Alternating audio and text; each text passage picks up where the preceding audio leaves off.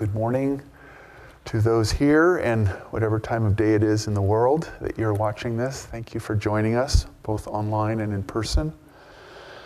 My name is Nayaswami Ananta. This is Nayaswami Maria, and it is a joy to be with you from the Temple of Light in Ananda, California.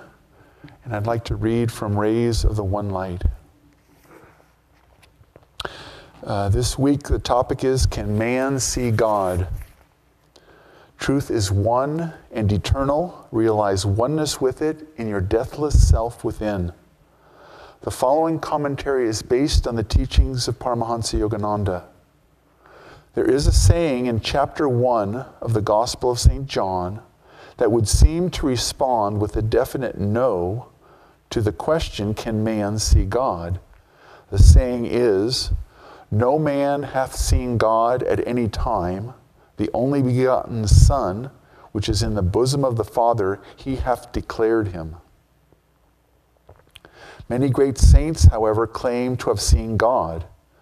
If we ask then, can God be seen, rather than can man see God, the answer is yes, else those saints lied, and the scriptures themselves lied. For Jesus also said, Blessed are the pure in heart, for they shall see God.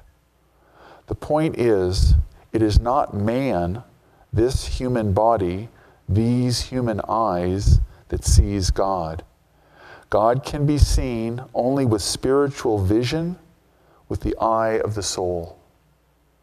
As the Bhagavad Gita puts it in the 11th chapter, Thou canst not see me with mortal eyes, therefore I now give thee sight divine. Behold my supreme power of yoga. With these words, Hari, the exalted Lord of yoga, revealed himself to Arjuna in his infinite form. Paramahansa Yogananda, in Autobiography of a Yogi, describes the supernal experience in words more readily comprehensible to modern minds than the poetic phraseology of the Bhagavad Gita. The chapter, An Experience in Cosmic Consciousness, is one of the most inspiringly beautiful in all mystical literature. Here is a brief excerpt. An oceanic joy broke upon calm, endless shores of my soul. The Spirit of God, I realized, is exhaustless bliss. His body is countless tissues of light. I saw the divine dispersion of rays pour from an eternal source, blazing into galaxies, transfigured with ineffable auras. Again and again, I saw the creative beams condense into constellations, then resolve into sheets of transparent flame. By rhythmic reversion, sextillion worlds passed into diaphanous luster. Fire became firmament. I cognized the center of the Empyrean as a point of intuitive perception in my heart.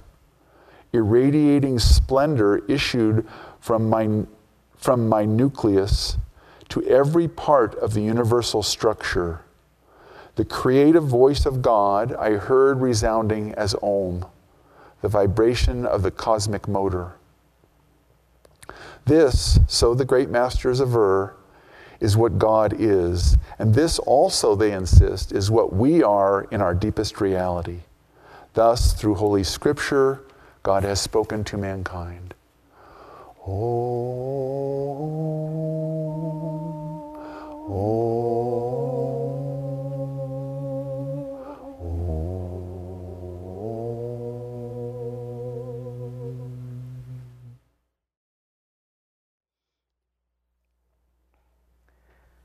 Hello, everyone.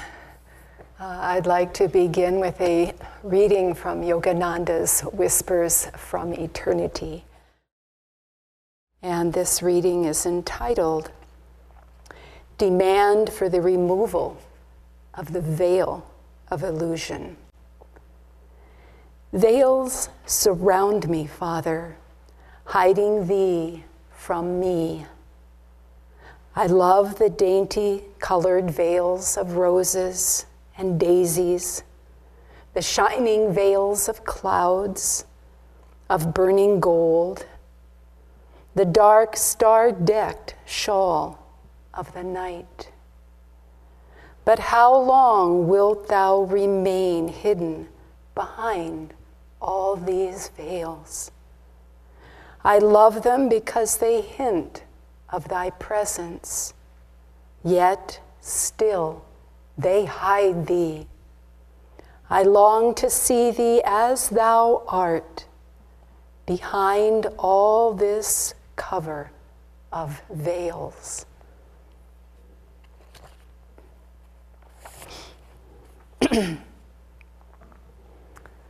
So our subject is, can man see God? And throughout the teachings that we are familiar with through Paramahansa Yogananda, he keeps reminding us and demonstrating that difference between the material and the spiritual reality, material consciousness and divine consciousness.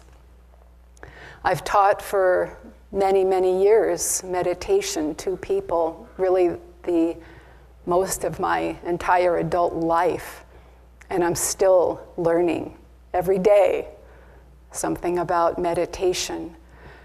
But it's very interesting and very commonplace that people will say, I don't see the spiritual eye.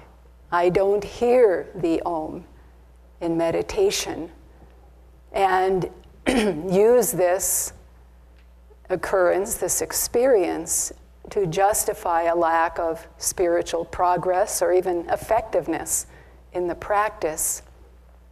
And while these are universal experiences and can be experienced by anyone and everyone, they are not always everybody's unique experience, because we are unique, we're individual. God made us in a particular way, and we each have a very unique journey to that divine reality, and it'll play out unlike anyone else's. The great Saint Teresa of Avila, who lived centuries ago in a reality very much driven, if you were spiritually oriented, by the dogma of the church and what people thought was the right or the wrong experience. And not only did she see Jesus in the body, but she perceived Jesus Christ as formless. And this caused a lot of commotion. Most people thought that she was a heretic, that she was saying and experiencing an untruth, until they found it written in the writings of a saint who had lived earlier than her, who spoke also of the formless Christ. Whenever I feel my consciousness getting smaller, tripping over the expansiveness, the totality that's presented in and through our teachings without limit, I love to read from Yogananda's autobiography, the chapter, The Resurrection of Sri Yukteswar. It just breaks everything to pieces. All form, all what we think we understand. And I wanted to share with you an excerpt. Yogananda, Sri Yukteswar has appeared to him. He has passed, left his body. He has now appeared resurrected. He is there with Yogananda, and Yogananda has asked him to explain the realm in which he now resides, the astral plane, the causal planes. And Yukteswar answers, unlike the spatial, three-dimensional physical world cognized only by the five senses, the astral spheres are visible to the all-inclusive sixth sense, intuition. Sri Yukteswar went on, by sheer intuitional feeling, all astral beings see, hear, smell, taste, and touch. They possess 3 eyes, 2 of which are partly closed. The 3rd and chief astral eye, vertically placed on the forehead, is open. Astral beings have all the outer sensory organs, ears, eyes, nose, tongue, and skin, but they employ the intuitional sense to experience sensations through any part of the body. They can see through the ear or nose or skin. They are able to hear through the eyes or tongue, and can taste through the ears or skin, and so forth. That definitely breaks apart whatever our material, physical reality is as we think we know it. It just shatters everything. And it's important, read that chapter once in a while just to remind yourself you're not just this physical body. You're not just these thoughts. You are much, much more. And the reality that we perceive that is beyond this material universe, we perceive through our intuition, through that inner divine reality that resides within each one of us, that which we come home to in every meditation. It's worth reviewing this circumstance described in autobiography that Ananta read, Experiences in Cosmic Consciousness. Yogananda has come to Master back. He's been away searching for the divine truth in the Himalayas, and he reappears, and Yukteswar welcomes him. Let's have breakfast together. And Yogananda's overwhelmed at the love and generosity of spirit that his guru embraces him with. No judgment, no reprimand. And a few days later, Yogananda's meditating in Sri Yukteswar's sitting room. And his mind is all over. He describes it as birds scattered before the hunter taking aim. Just, we don't even need to imagine. We all have the experience. I assume you, like myself, have this experience. But how important to be reminded that even our guru shares this experience. And so he's meditating, and Yukteswar calls to him, and he is bound and determined to stay meditating. And doesn't my guru know I'm meditating? And Yukteswar says, I know how you're meditating. Your mind, your thoughts are like leaves before a gust of wind. Come. And Yogananda comes to him. And Yukteswar says, the Himalayas aren't going to give you what you want. And he touches him on the heart. And Yogananda goes into this state, which he describes, that Ananta read this morning from Yogananda's autobiography. And when he comes out, he, again in that passage, he reminds us it's not the intellect. We don't get this experience by knowing the teachings in and out. We don't get it there through our minds. We don't get there by even being willing to have it, setting fear to the back. Okay, take me, Lord. That doesn't even do it. He stresses how important the devotion of the heart is, the receptivity to the guru and the consciousness of the guru, that experience of our consciousness being so much in association with God through the instrument of the guru that we become, through his grace, receptive. in the reading this morning, our attention is brought also to Krishna's words. You cannot get there by material consciousness. You can only get there material sight. You can only get there through divine sight. And remember, Arjuna is there. He's on the battlefield. You know, his friend, his comrade, his everything is Krishna. And he's looking at Krishna. Who are you? What is this? You know, this battlefield, this war that's about to take place, my family, your family, this fight, this creation, this Maya, who are you? And Krishna says, I will grant you divine sight.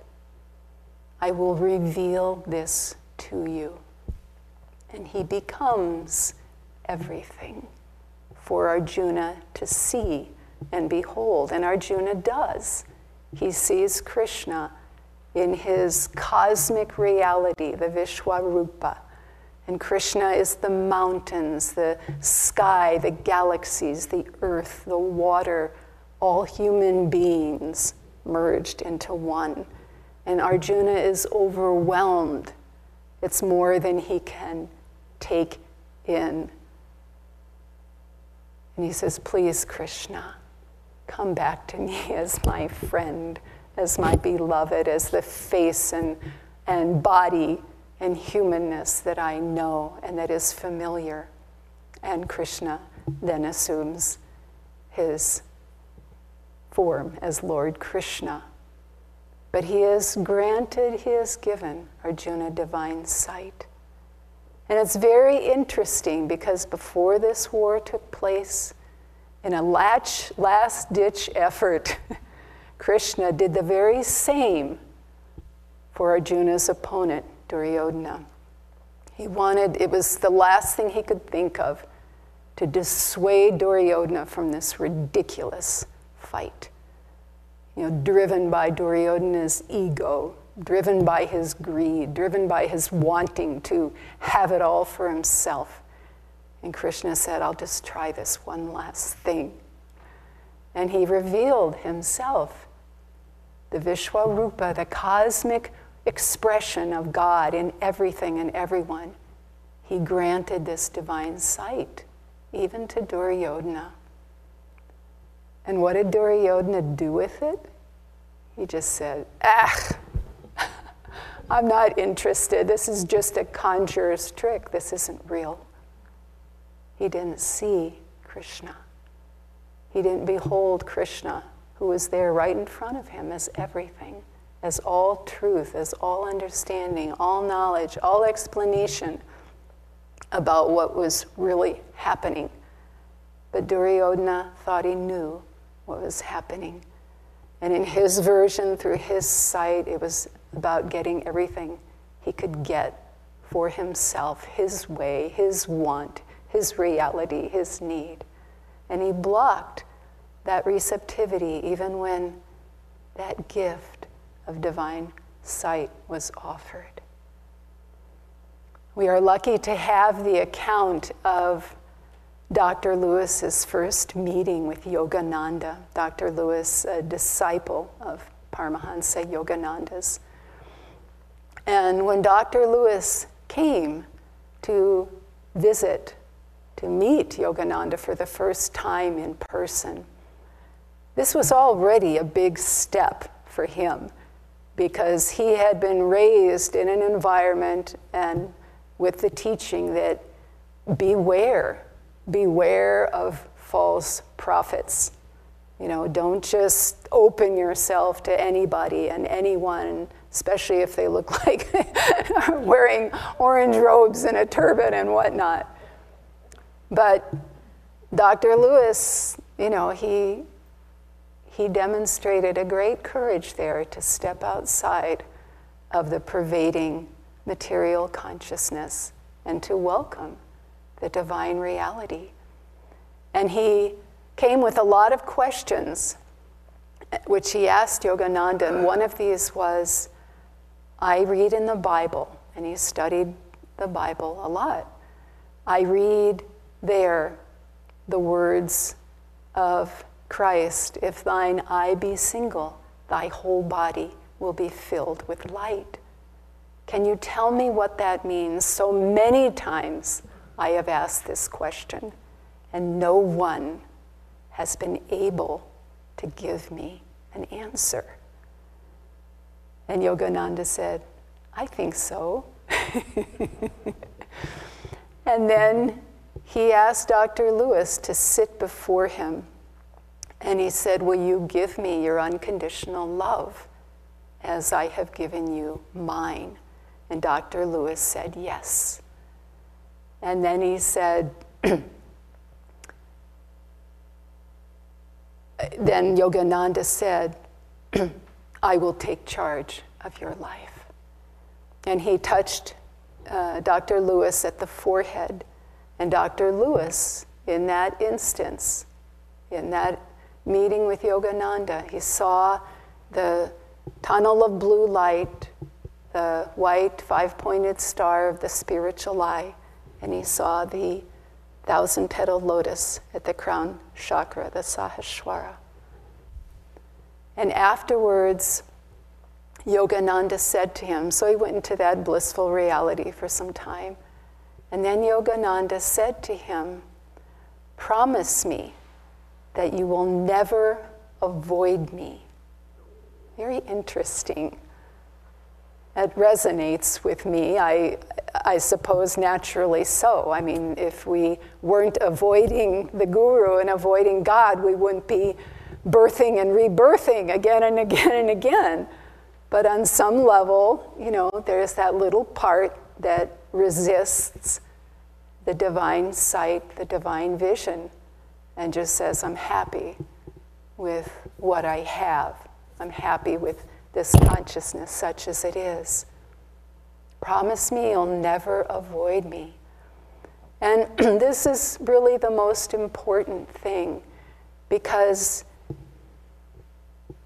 Yogananda's talking about being close to the Guru, being close to the consciousness of the Guru.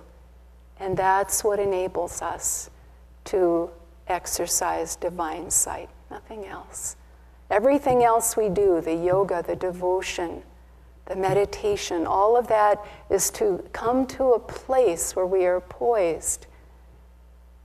If I'm ready, Lord, reveal this to me, Arjuna said. And Arjuna did. And Yukteswar did. And Yogananda did. Swami Kriyananda said, whenever he was in Yogananda's presence, he said, to be in Yogananda's presence, to be in his presence, it's like you could just reach out with your finger right there and touch God. It cannot be overstated. Being close to the Guru, close to that consciousness, near Master, near our line of gurus. It's just like God is right there. We can see that. I wanted to close with a reading from Promise of Immortality. And this is an expanded version of the readings that we read from every Sunday at service. And Swamiji, Swami Kriyananda, gives us a visualization at the end of the chapter that corresponds to this reading today. And I'd like to just offer, this isn't just a visualization. It'll be familiar. We oftentimes will lead one in this way. But Swami chose his words very carefully. And by that I mean he chose them in association, in attunement with his Guru. And he tried to feel Yogananda's consciousness in every word, through every word. He tried to feel Yogananda's vibration coming through and directing what he offered himself as an instrument, to write. And so as you listen to this, and I'd like you to just sit with that interior focus, your consciousness at the point between the eyebrows. This is scripture. In other words, this has the power to impart consciousness. That's what divine sight is. The masters, our guru, they're imparting a state of consciousness, of grace. And we are receiving it and having that experience of oneness. That's what scripture does also when it's finally attuned to the vibration and the consciousness of the one who wrote it. And in this case, God through Master, through Swamiji. So I will read this, and let's follow along with this and feel the energy and the consciousness. Meditate daily on the vastness of God. Attune yourself to the Guru's or Christ's consciousness of infinity. Visualize that presence as a light residing at the very center of your heart, shining with purity. Mentally expand the light until it fills your body. Then visualize it expanding beyond the body, surrounding you with a golden aura. That aura, not your physical form, is your true body. Go on expanding the light. Visualize it filling the room in which you sit, the countryside, your neighborhood, your nation, all the continents and oceans of the earth. From the center of your expanded awareness in your own heart, send rays of pure light and love in blessing to all beings everywhere. Release your light, finally, from its earthly confines. See it streaming outward in bliss to embrace the solar system, the Milky Way galaxy, the universe. Meditate daily on this expansion of pure light and love until you find your consciousness soaring on wings of inspiration to God. As the Bible says, my thoughts are not your thoughts, neither are your ways my ways, saith the Lord. For as the heavens are higher than the earth, so are my ways higher than your ways, and my thoughts than your thoughts. And he closes, may his consciousness of bliss, light, and love become at last the realization of your own self. Thank you and bless you.